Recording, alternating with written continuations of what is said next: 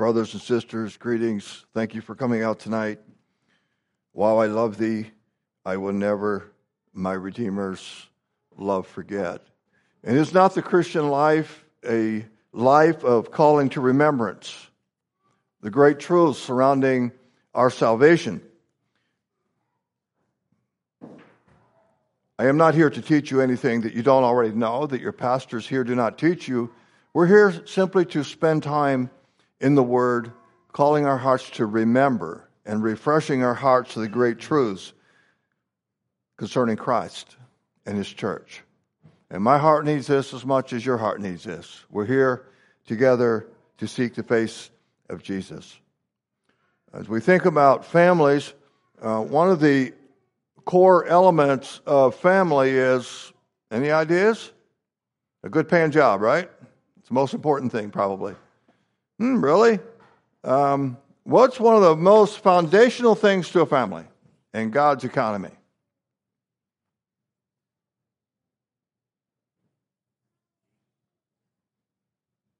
You are right, brother. When it comes to family structure, we would say it's marriage. Is that right? When it comes to family structure, at least that's the way we're going to look at it tonight. Jesus is the most important. You're right. Thank you. So I'm going to share some thoughts tonight on marriage, look at some things in the Word of God, because we need to constantly remember the great gift that comes to us in marriage. Now, I didn't tell my wife I was going to share thoughts on marriage tonight until just before we walked out the door. And you know what she said? She said, "Oh no, don't say that we have a perfect marriage." And the reason my wife says that is because I have this tendency to say that my wife and I have a perfect marriage. I do say that. So I just said it, okay? She told me not to say it. I just said it. And so I need to explain myself a little bit so I don't get in trouble with you all, and so that I don't get in trouble with her, or so she don't get in trouble with you all. Because here's what typically happens. I say we have a perfect marriage, and then I preach a sermon, and then people come to her, the sisters come to her and say, "What's the recipe for a perfect marriage?" And she says, she feels like she's put on the spot, because a perfect marriage compared to what? To whose? I mean, what's the definition of a perfect marriage? And what is the recipe? And so tonight, if you leave here, before you leave here, you go up to her and say, "What's the recipe for a perfect marriage?" Her answer to you is supposed to be, "Why weren't you listening?" And so it's, if she doesn't tell you that, come and ask me, and I'll ask you why you weren't listening. Anyway, my definition of a perfect marriage is this, is that a perfect marriage is a marriage that in some measure is progressing in giving a reflection of the reality of the gospel. Did you get that? Okay? It's not important where you're at right now. It's not important how fast you're going to be growing towards Christ-likeness in your marriage.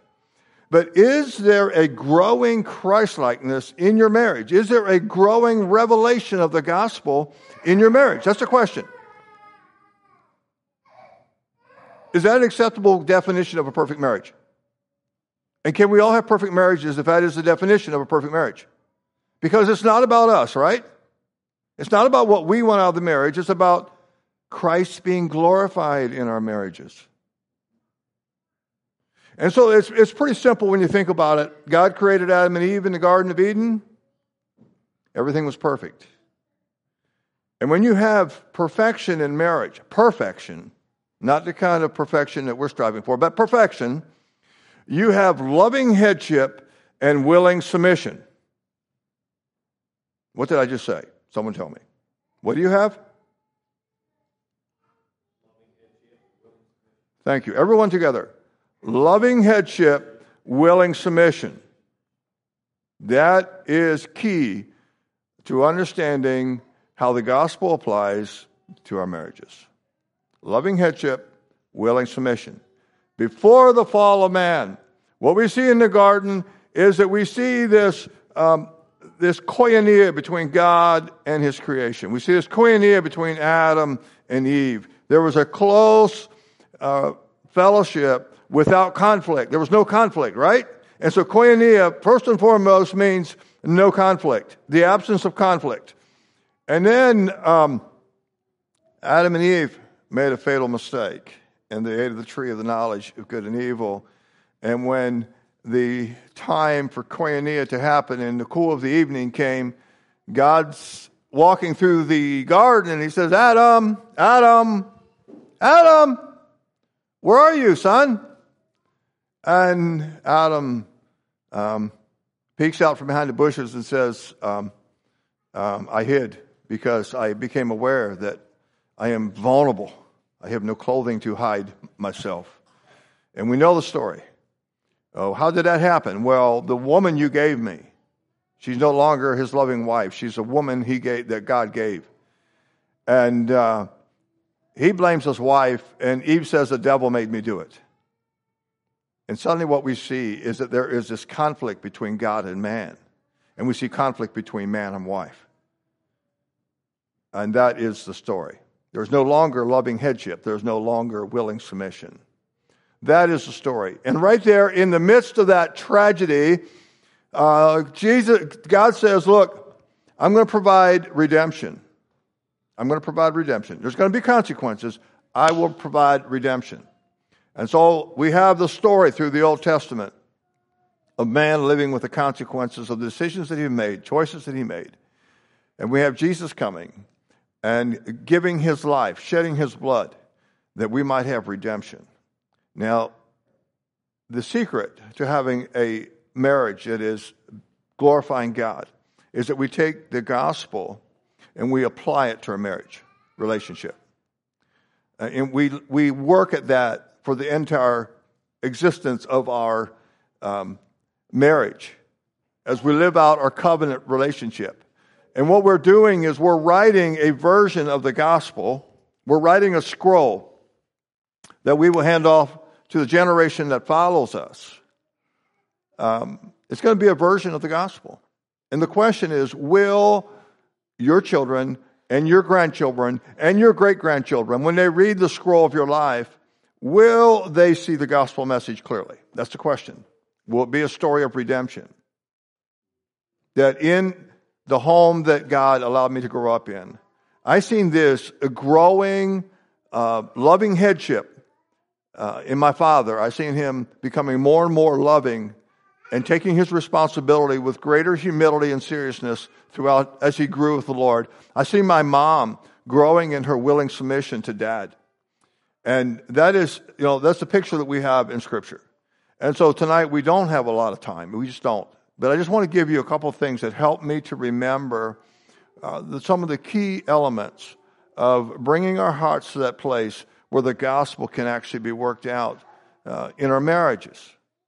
And so I'm just going to give you the recipe again. The recipe to a perfect marriage is loving headship and willing submission. Applied to our lives, the gospel applied to our covenant relationship that we have. That's the recipe. And that's simplistic, I know that. But that's really what it comes down to. I've spent literally, brothers and sisters, I have literally spent hundreds of hours of my life listening to people struggling. And I would imagine even a congregation this size, there's probably some of you who would say, there's things in marriage that are harder than I expected. Or it's just not what I expected. I just imagine that could be the case. And there was a time in my life I was ordained as a deacon, I don't remember, maybe 28, 30 years ago. First of all, there in our little congregation.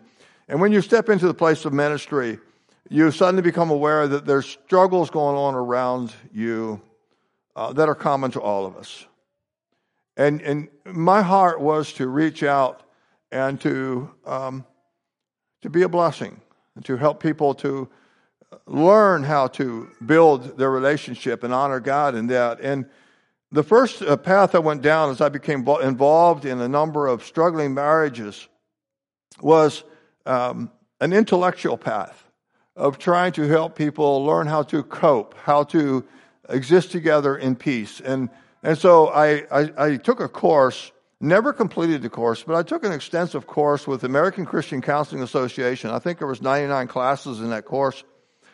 But I took started into that course and spent quite a few hours working through that course. And somewhere in the midst of all of that, I became deeply convicted that it's not this complicated. It is not this complicated. There's a tremendous tendency in all of us to want to be coddled. We get addicted to attention. And I sat down with a couple within the last 2 weeks that are in their 50s. And their pastor told me that for years, it's been in and out of counseling, in and out of counseling, in and out of counseling.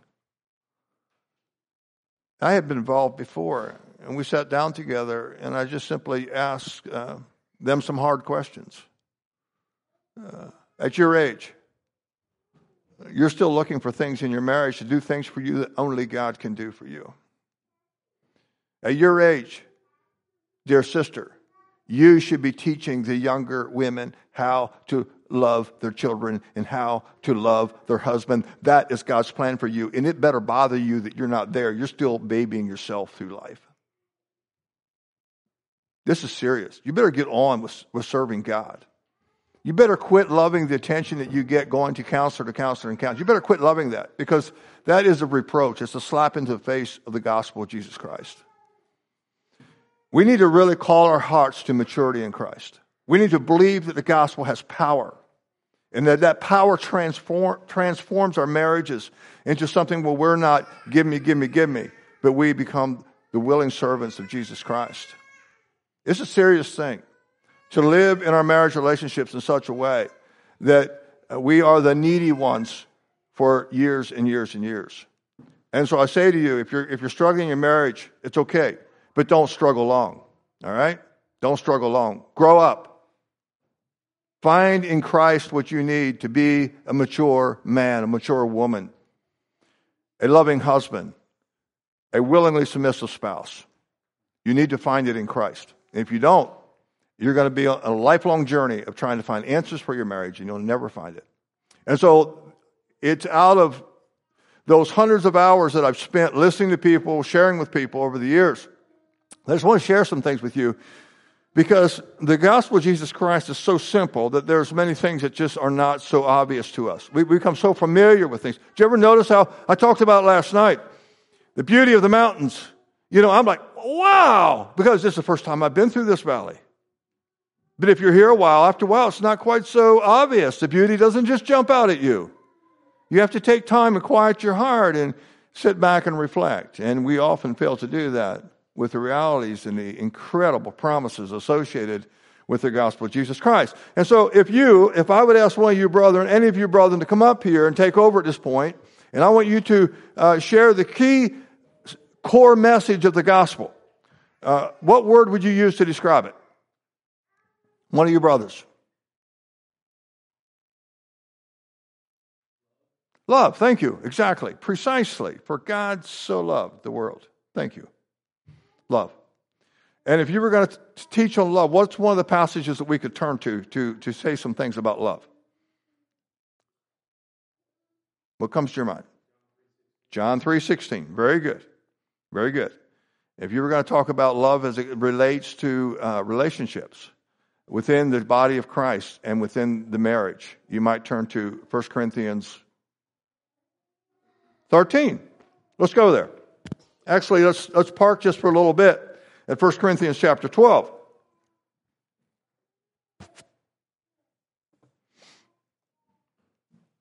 First Corinthians chapter 12, you know, in the original manuscript, there was no chapter and verse. It was just a continuous letter.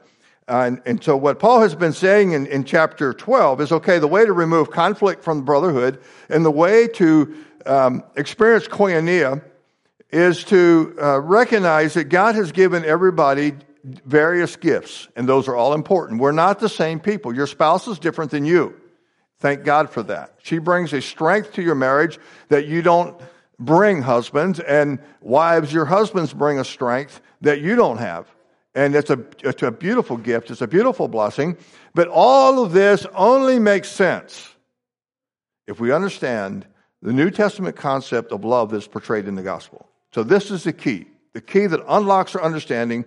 We come to the end of chapter 12, and we come to verse 31, it says this, but covet earnestly the best gifts, and yet, okay? So you have the gifts here, but I want to show you something else.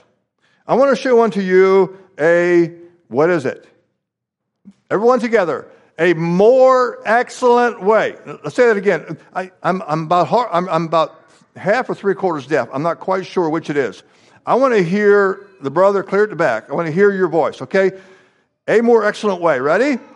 A more excellent way. Now, that was much better. That was much, much better. So, a more excellent way is what we call a double what? Superlative. Okay? And so when you think about you're going to grade something and you're going to go buy something and things are rated by their quality. And first of all, you have what? Good. What's next? Better. And what's next? Best. And so good, better, best. What Paul was saying, when you use a double superlative, it's like saying best times whatever, multiple. Okay? A double superlative is saying best, but many times better than just best. It is like the ultimate. It is beyond what you can grasp in your mind. It is so good. This is really good stuff. This excites my heart because we only understand a little bit. There's such a blessing in the word structure here. It is a double superlative. It is best times whatever you add to it. It's just to help stimulate your mind to grasp what love is and the place that it plays in our lives. Let's jump over to chapter 13, and we're not going to take time, just for the sake of saving time here tonight. We're not going to read the whole way down through the chapter. This is one of those beautiful mountain scenes that we maybe look at so often that we become so familiar with that we no longer stand in amazement at. So I'm just going to hit a few points here. I want us to just call our attention to some of the aspects of true love. Verse 6, it does not rejoice in iniquity, but it rejoices in truth. Now, last night we said truth is what? Truth is truest reality. The very truest reality that can exist is truth. Jesus said, I am the way, the truth. I am reality. So what we rejoice in our marriages, you ever notice how it's so easy? You know, you might have a wife who is extremely gifted at keeping the house clean and cooking good meals, but just a little something irritates you, and you will notice that little thing irritates you. Did you ever notice that? Your husband might go to work and work 5 days a week or 6 days a week to provide for his family. He might be a hardworking man who goes out and by the sweat of his brow puts food on the table, and there might be 1,000 women that would trade their husband for your husband. You'll find something wrong with your husband, and you will focus on that one thing that irritates you. Did you ever notice that? That's just the way we are. And this scripture says, you know what? You don't do that. True love does not do that. True love rejoices in the blessing that my spouse has been to me. True love overlooks a multitude of faults and shortcomings and focuses on that one, on the many, many blessings that come to us through the gift that God has given to us in our spouse. In verse 7, this aligns right up with what Brother Floyd was saying. We do hard better. I just like that thought. That was really good. Thank you. Thank you for sharing that. Beareth all things, believeth all things, hopeth all things, endureth all things. And you notice how he starts and ends this verse with doing hard better. Okay? We bear it. In Jesus, in going to the cross and loving us, he bore in his own body. In other words, he absorbed in himself our sins and our iniquities. And our marriages are to demonstrate the gospel in that way. When maybe one of us are a little bit sharp or short in our response, sometimes we just absorb that. Did you ever do that? Yeah, I think we all have in some way or another. We've absorbed it. We just take it. It's okay. It's all right. I've been forgiven much. I forgive much. To live with that attitude enables us to extend forgiveness to our spouse without demanding justice on our part. I want to drop down and to just spend a couple minutes on verse 13. Now abideth these three. What are the three that abide? What are the three that abide there? Someone tell me. Just shout it out. Faith. What's the next one? Hope. And what's the last one? Love. Charity. Okay. So you have this holy trinity, if you will. You can't separate faith and love, or faith and hope. Is that right? In fact, it is your faith in God that gives you hope. Without faith in God, you have no hope. You're of all men most miserable. All you have before you is eternity staring you in the face. And there's nothing you can do about it without a faith in the finished work of Christ. So faith is inseparable from hope. You cannot have hope unless you have faith. But what is hope?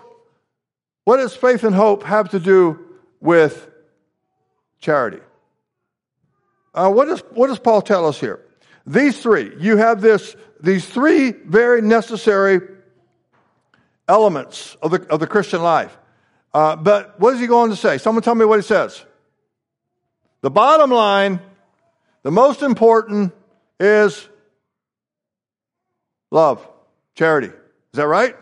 That is the bottom line. And so what he's saying is faith and hope are not an end in themselves. Faith and hope is for the purpose of bringing us to the point where we have genuine, sincere charity in our hearts, one for another. I like to look at some words in the Greek sometimes. If you just say the word love in America, what does it mean? I love my wife. I love Chevy trucks. Does that mean that my wife and Chevy trucks have equal value? So what does it mean to love something? It's a little bit difficult to really grasp the word love in today's lingo, in the world's language. When you hear someone say, I love my girlfriend. I talked with a young man recently, and he was living with his girlfriend. Fathered a child to his girlfriend. Always says, I love my girlfriend. I really love her. And so we talked about love in the biblical context a bit, because I think it's good. We need to be able to challenge people. When they say, I love something, what do you mean you love something?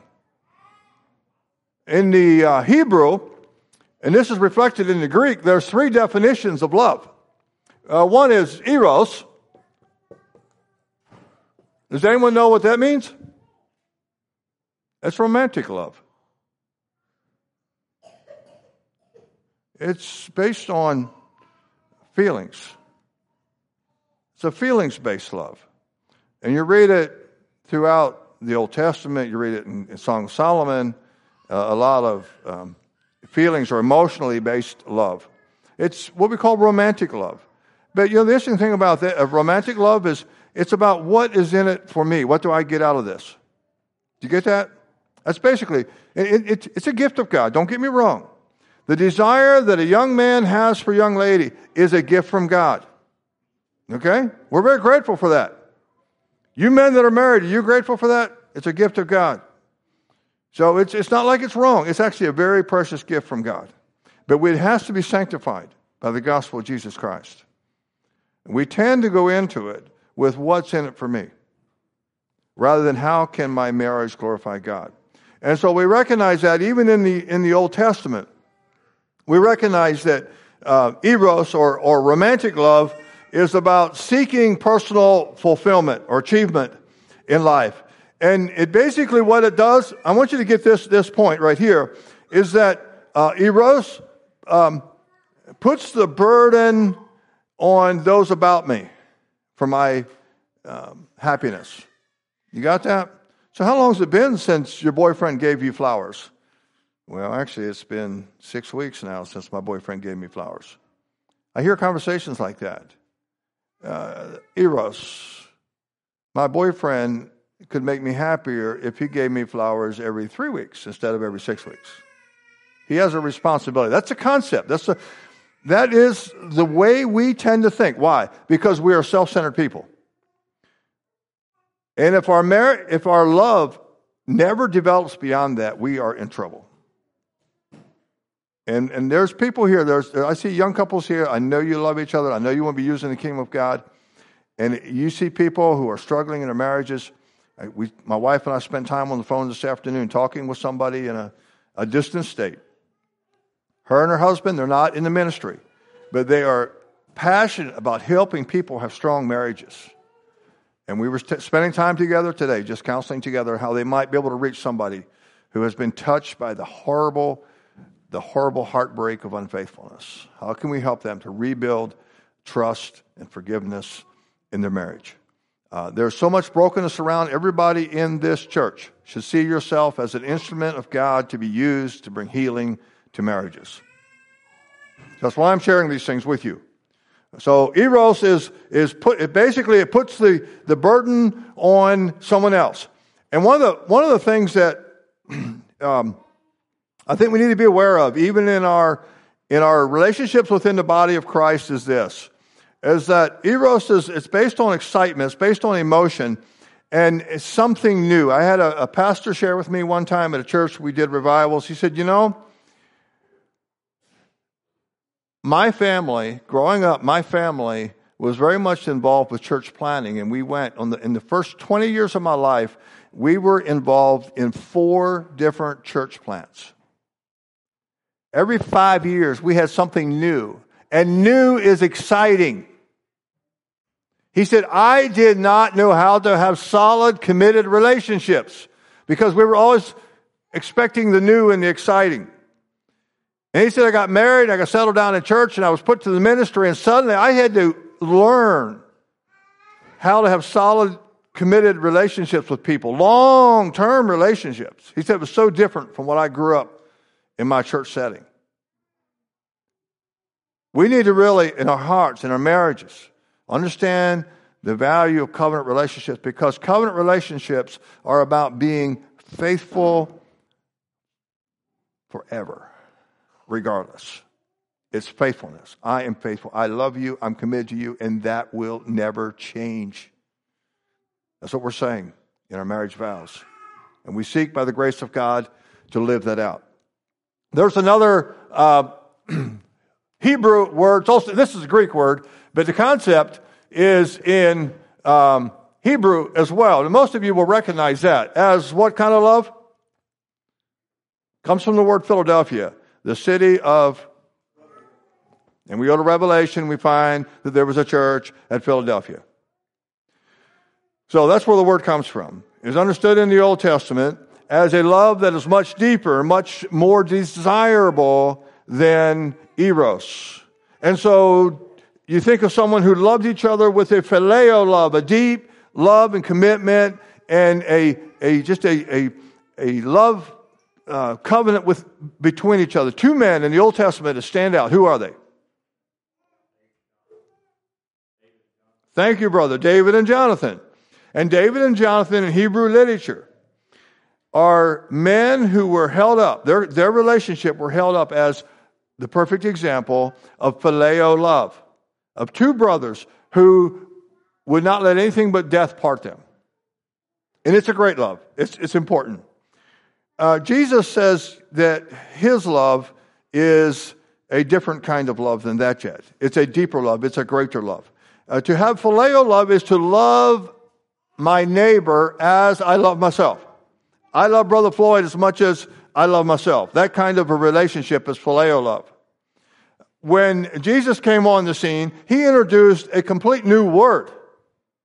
And that is what we're looking at here, charity. And of course, in the Greek, we use the Greek word is agape. Everyone together. Agape love. And so it's important that we have a Working definition of agape love. Agape love is when I give myself completely, entirely. I sacrifice myself completely and entirely for the good of someone else. And I expect no return from them. Regardless of how they respond to my love, I will lay my life down completely and totally for them. That is agape love. That is the love that Jesus loved us with. And that is the love that he calls us to love each other with in the Church of Jesus Christ. How are we doing in the Church of Jesus Christ? Are we doing really good at this? I think we need our hearts just to be stirred in this. Really stirred in this. To lay down our lives one for another. Completely, totally. And not expect anything in return. Jesus says, you know what? You all know how to do phileo love quite well. You invite the people you like over to your house for lunch. You say, come on over, we're having a cookout at our house. And it's down in your heart. And you expect that someday you'll get invited back over to their house for a barbecue. That's phileo love. But what I'm going to call you to, he says this in Luke, I think it's in chapter 9. Here's what I'm going to call you to. I'm going to call you to agape love, where you go out and you invite the lame, the blind, the crippled, the people who have no resources to come back to you and say, come to my house for lunch. They can't do it. That's the way I want you to learn to love, and that's the way I want you to love in your churches, and that's the way I want you to love in your marriages. That's the gospel. That's the gospel. That's the recipe for a perfect marriage. Where two very imperfect, immature people, at least to some extent, are moving in the right direction. That's all my wife and I are. And I have boldness to say that we have a perfect marriage. And here's why. Because our salvation does not rest in our perfection, it rests in his perfection. And what he's looking for from us is that we strive with an earnest and sincere heart to take the love wherewith he has loved us and to love each other, at least in some measure, with that same love. There's your recipe for a God-honoring marriage. It'll never be perfect. We stand before Christ, it will not be based upon how perfect we are or were, or even how mature we were, but how mature did you want to be? Did you really want the glory of God to shine in your marriage and in your brotherhoods? Was that your passion? And we each make that choice. There's no one here that does not have the ability to make that choice, to have the desire above everything else that God is glorified in our marriages. And so I think it's helpful for us to realize that our faith in Christ is for the purpose of bringing hope into our hearts, that there can be restoration, and that we can be a people a church where our men understand loving headship, and where our wives understand willing submission. So to help us understand, our tendency is to keep going back to eros. We just move that way because we are people and we do have feelings. We have emotions. There's nothing wrong with that. God created us that way, but he wants them to be sanctified by his truth. Sanctify them by thy word. Jesus prayed. His truth. So, I remember early on, I had the opportunity to work with some other counselors in sharing with people who were struggling in a marriage. And I remember some of my mentors. They would find a marriage that's struggling, and we would give them advice like this. Okay, so here's what the problem is. You haven't been spending enough time together. What you need to do is you need to every week, let's say Thursday nights, every Thursday night, Floyd, you need to take your wife and find a nice restaurant, and you take her out to that restaurant, and you sit across the table from each other, and you look into each other's eyes every Thursday night. Don't miss a night. And you will find the spark, the fire, the passion coming back into your love for your wife. Okay? So we would tell people that. Now let's just back that up a bit. The recipe for a God-honoring marriage is that we apply the gospel. What happens if you live in Africa and you have no means to take your wife out even once a year?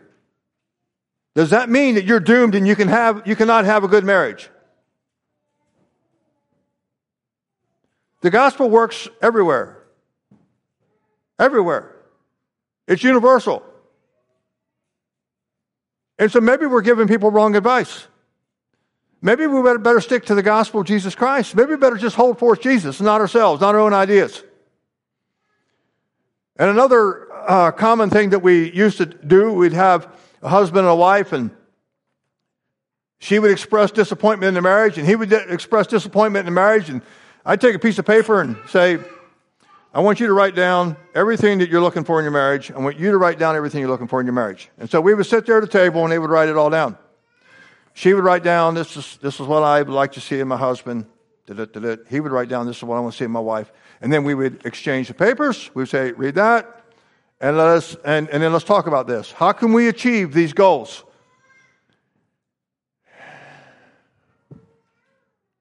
What's wrong with that? What is wrong with that? What is wrong with that? And then we would get together next time, and we would look over, we would review it, and we would say, okay, how you doing? How you doing, brother? Okay, how do you think he's doing? And how do you think she's doing? Are you gaining ground? Are you working on these things? Is things getting better in your marriage? Or are they getting worse? And it seemed like things were getting better for a little bit. All of a sudden, things were getting really bad. Why? Because we were calling them to focus on each other's performance. Is that the gospel? Does God focus on your performance? Or does he invite you to come and exercise a greater faith in his ability? To come and draw near and connect to him, to experience his power in your life in new and refreshing ways each and every day. What does he focus on? Your performance? Absolutely not. And yet we were calling couples to focus on each other's performance. And we never seen the fruit of solid growth and love in their marriages until we started holding forth the simple gospel of Jesus Christ. And that works. That works. I have people that have come back to me and said, you know what? When we started applying the gospel of Jesus Christ, the simple truth regarding the love that Christ has loved us with, Jesus said, I'm giving you a new commandment, Jesus said. It's not to love your neighbor as yourself. It is to love your neighbor as what? As to love one another as I have loved you. How did he love us? With an agape love. With a love wherewith he laid down his life. And this is the amazing thing. I have experienced it in my life to a measure. Jesus experienced it in fullness. Jesus was in the olive press for us, for our salvation. And the scripture says that he was more joyful than all his brethren. For the joy, the Hebrew writer says, for the joy that was set before him. There is a joy that comes to someone who pours their lives out completely as broken bread and poured out wine for others and expects nothing in return. They find the sheer joy of sacrifice. And that's what we see in the gospel, where Jesus, just for the the privilege, the opportunity to give you salvation, he allowed himself to be brutally beaten beyond recognition, more so than any man ever in history. And he found joy in it. That is agape love. It is so deep, it is so rich in meaning that we can never fully mine all that there is to understand in agape love. But we seek, by the grace of God, to humble our hearts and say, God, teach us how to love as we've been loved by Jesus. And that is how we apply the gospel to our marriages. I have some more scriptures here I thought about just going to and looking at briefly. I think what we'll do is let's go to Ephesians 5. You know, it's difficult to talk about marriage without referring to Ephesians chapter 5. So let's go Ephesians 5 and just look at a few things, because Ephesians 5 lays out very clearly that in marriage it's about willing submission and it's about loving headship.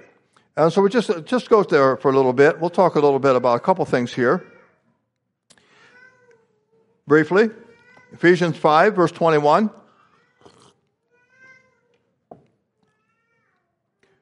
Verse 21 says this, submitting yourselves one to another in the fear of God. And what in the world does that mean? I remember the day I was talking to a young lady who was struggling with some things, and she said, I just made a wonderful discovery in the Word of God. I said, tell me about it.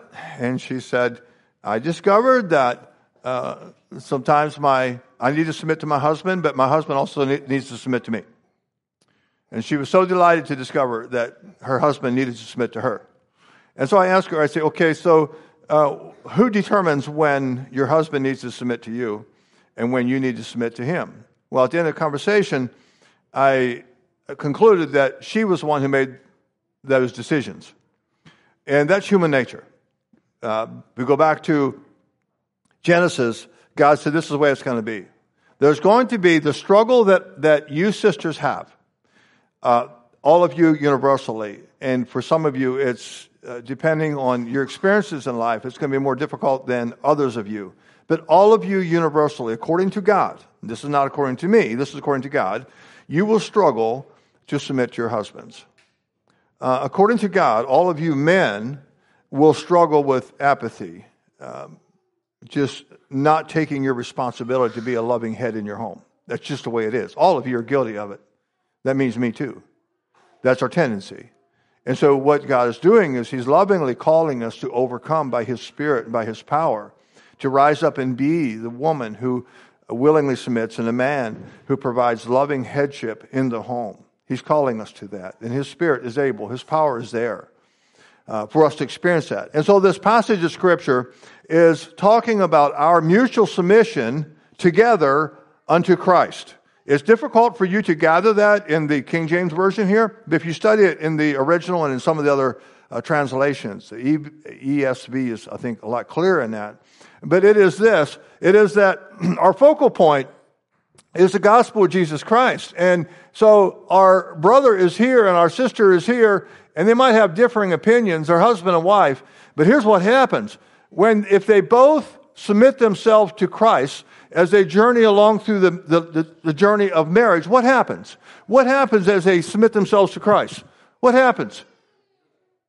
They come together, is that right? There's a unity, and that is a symbolic of the great story of redemption, being reconciled to God. That's how our marriages, it's one of the foundational things of our marriages, is get your eyes off of each other. And I tell couples this, particularly young couples, I say, here's the problem. You're trying to fix your marriage. You're trying to solve the problems in your marriage. Just stop it. Just quit. Quit working on your marriage. Start walking in the footsteps of Jesus. And the problems will go away. They just do. It might take some time, but the longer you focus on them, the longer they're going to hang around in your life. It's just the way it is. That's one of the good things about getting old, is you start seeing the consequences of the choices we make. So if you're struggling, just quit working with your struggles, okay? Just stop. Just give them to God and start following Jesus. He says, if you walk in the light that I give you for today, you're going to have light. You're not going to trip. You're not going to fall. Just walk in the light. And as a husband and wife commit themselves to humble, willing submission to Christ in all things. Whatever your situation is, commit to Christ. Be anxious for nothing. You don't have the energy for that. Turn it over. Just give it to Christ. And walk in the footsteps of Jesus. Learn to love. And we come together as husband and wife we come into a narrow path, the straight and narrow path that Jesus is inviting us to. It is so beautiful. It is exciting. I find it to be such a blessing in my life and I've seen it be a tremendous blessing in the lives of others as well. What happens is here's the key. Marriage is to make us, is it happy or holy? One of you brothers tell us. Holy. And we keep that straight in our hearts, that the primary purpose of marriage is to glorify God. How is God glorified? When His holiness is reflected in our lives. That's the primary purpose. And really, we're called, at this time, I'm just going to ask you to flip back in your Bible to 1 Corinthians. This is a passage that I often share with married couples in reference to how the Bible says that as we submit ourselves to Christ together, it works a holiness in our lives. As we become, here's the picture that marriage gives, is of two individuals who are very different, very, very different. You know that, right? You're different than your wife, and you're very different than your wife. Emotionally, intellectually, just the way you process things, you are so very, very different than your wife. God created that way. The Jew and the Gentile were very, very different people. What happened? The gospel brings them together and makes them one in Christ. This is a great celebration of the gospel. God can take a man and woman who are very, very different and bring them together. And sometimes when I listen to young people talk today, some of the things that they say about chemistry, some of the struggles that I see in our Anabaptist churches where it's really difficult to get young men to even take responsibility and move forward with relationships. Do you notice that that's a problem in a lot of Anabaptist churches? It is a problem. There was a church that we were at out in the West where there was 10 young men between the ages of 26 and 40 who came in and sat in the back row. Just afraid of the responsibility. Afraid things might not work out. They didn't want a marriage like mom and dad had. All kinds of reasons I got as I visited with those young men. And I preached a message to them one night. And I talked about some things a couple of more nights. And one young man told somebody, he said, if that man says one more thing about young men taking responsibility and getting married, I'm going to get up and walk out. And 2 months later, he was dating. I don't think it was because of me. I think God was working in his heart. But we do have a problem. We have a problem with taking responsibility. We don't have the vision for the oneness that God has for us. And I just want to take you to 1 Corinthians chapter 7. I see we're going to have to move along here real quickly. 1 Corinthians chapter 7. Start at verse 2. Okay, we'll start at verse 1. Now concerning the things whereof I wrote unto you, it is not good for a man to touch a woman. That is simply saying, what Paul is saying here is because of the present situation with the intense persecution and trials that the church is facing, it would seem like it would be wise to not be married. That's what he's saying. But, nevertheless, okay, in spite of all the things that would say that it's better to not be married, he says, here is a great advantage of marriage. What is it? That we find holiness together. That's what he's saying. Read what he says. To avoid fornication, let every man have his own wife, and every woman have her own husband. Let not the husband render unto his wife due benevolence. Let the husband render unto the wife due benevolence, and likewise also the wife unto the husband. The wife hath not power on her own body, but the husband, and likewise also the husband hath not power on his own body, but the wife. Defraud ye not one the other, except it be with consent for a time, that ye may give yourselves to fasting and prayer, and come together again, that Satan tempt you not for your inconsistency. Now, what is he saying in all that? What he is saying in all of that is this. We talked last night about the vine and the importance of you attending to your connection to the vine, because your vine is your only hope of life. And in the world that we live in a very, how can I say, we live in a Babylonish culture, a pre-flood culture, where there is so much debauchery, so much nudity, so much corruption all around us. We are constantly being tempted. Probably not a lot more than in Corinth. Corinth was a city that was known. We might say, people say San Francisco is the sin city. He's a San Franciscan.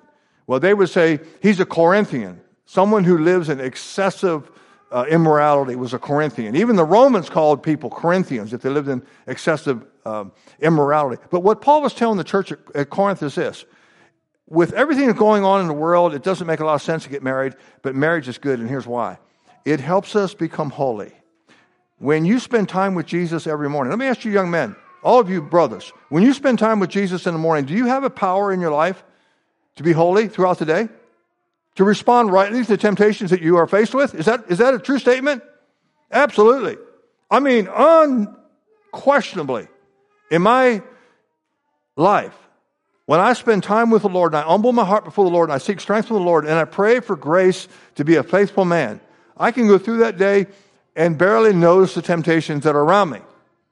What Paul is saying, that in the same way, when a husband and wife understand that God created them, two bodies, two souls that become one, united together, physically and spiritually. You see the intimacy, the gift of intimacy that God has given to a husband and a wife as an incredible gift from God. It's an incredible gift. It is pure, it's holy, it's sacred, and it is to be treasured and guarded with your life. It has many benefits in your life, and one of them is this. We don't use it to control each other. We learn to be mature and to talk together in mature ways.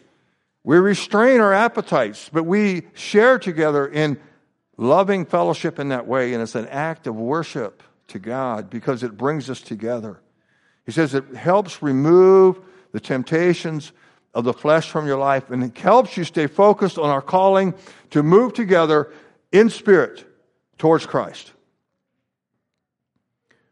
And this is the interesting thing that we need to really understand in our hearts, that when a husband and wife share together in loving relationship, it is the most treasured thing in a marriage. It builds a bonding in their life, in their souls, in a way that we don't fully understand. It's a mystery. It's like the gospel. It's a mystery. But it happens because God ordained it. He sanctioned it. He blessed it. It's honorable, very honorable. And I think it's like that treasured thing that you and your wife just, you have it together. It's a treasure from God. And it's so precious to your heart. And what can you liken it to? I think it's meant to be likened to this. The most extraordinary experience that you could experience, body, soul, and spirit, your entire emotions, would be the day when you stand before Christ, the bridegroom, and he says, "Well done, thou good and faithful servant."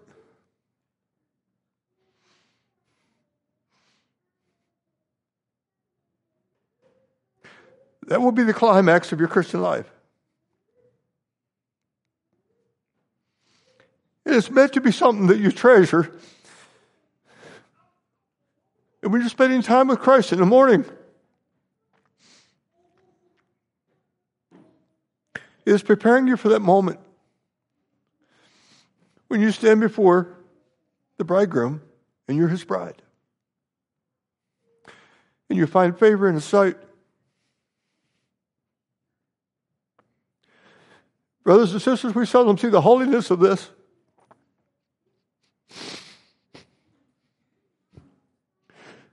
For you to be completely naked before him, completely known and completely loved. Do you get it? Completely known, completely loved. We've got to get that. That's the gospel of marriage. We've got to get that. Completely known, unquestionably, completely loved.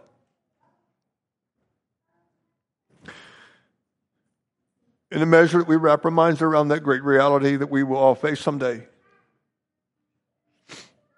We strive to be sanctified, to keep our hearts pure for that moment when we see our bridegroom. So, our brothers and sisters, strive to keep their marriage holy. They strive to draw together in intimacy. They're not satisfied to let anything come between them. They recognize that as they guard this intimacy and they share in this intimacy, every act of intimacy is an act of worship. It's an act that, according to the Apostle Paul, helps you keep your heart pure and your life pure as you journey towards that day when we will see the ultimate bridegroom. And we will all be his bride. Totally known. Totally loved. It's the gospel in marriage. Treasure it. Value it. Thank God for it. I see we're out of time here for this evening. I wanted to close early tonight. I'm sorry. I think I'm going to just leave it at that. Trust that God can speak to your hearts with the little bit that we've shared here tonight. Maybe we'll close with this yet. That I don't know why it is. It's all of us. It's not you. It's me. All of us. We have so many things that want to draw our eyes away from the beauty of God's design and marriage. And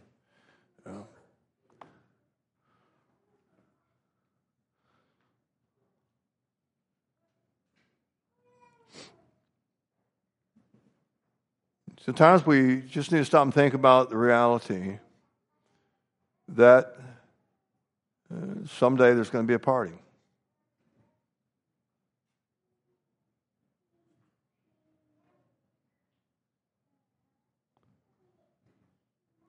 We tend to kick it down the road when we're young. Oh, yeah, every once in a while, tragedy strikes somebody, and it comes quick and it comes sudden.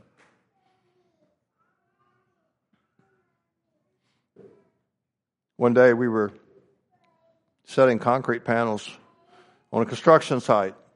These are precast walls that we had poured in a laying down position.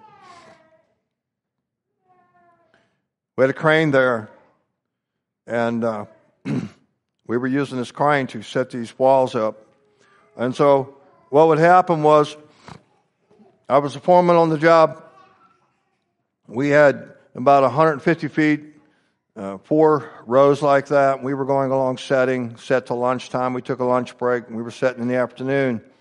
And so these, if you can imagine this being a 12-foot by 12-foot concrete reinforced wall laying on the ground, there's a whole bunch of them laying in a row, and the crane's over here working, and he reaches over. We hook a chain to each one of these hooks, and it goes through his cable, and he cables up and booms out, and he brings this thing over, and it's like hanging like this because it's suspended off of cables on this side. And he brings it over, and he sets it on the footer. But this thing wants to go like this. And being the industrious person I was, I had guys all lined up putting the retaining brackets and braces in. As soon as we got it there, I would step in under each one and guide it. Keep it square, set it on the chalk line, and then he would winch up and bring that wall up to a perfectly plumb position, and we would brace it there and go to the next one. We had an incredible system going. We were working down through that deal, just lickety split. I was feeling pretty good about the whole deal. And we're going to come across here to set down. We set it down on the footer. So now the weight is on that corner. And instead of cabling up, he cabled out. And just for a second, that wall set right there. And all of a sudden, with that slack in the cable, it fell right toward me. And stopped before it crushed me. I got out from under it. Had the chain not held, my life would have been over faster than I knew what happened. And the crane operator got down out of the crane. He was just sweating. He said, "I am so sorry." He said, "I just went the wrong direction. I am so sorry." And we all gathered our wits back together. He cabled up, brought the wall up. I got back in under it, moved it over, set it down, put it in place, put the braces on it. He took the slack out of the cable, and the chain fell in half. It had broke the weld on the chain, and it had opened up and yet held. It was impossible for that to happen apart from the hand of God. That chain link is laid on our mantle for many years to remind me of that moment. We just never know. Never know. I went home that day a different man. I went home, gathered my children together. I hugged my children. I hugged my wife. I'm just so glad to be home. I'm so glad that you still have a husband to provide for you. I'm so glad you still have a dad.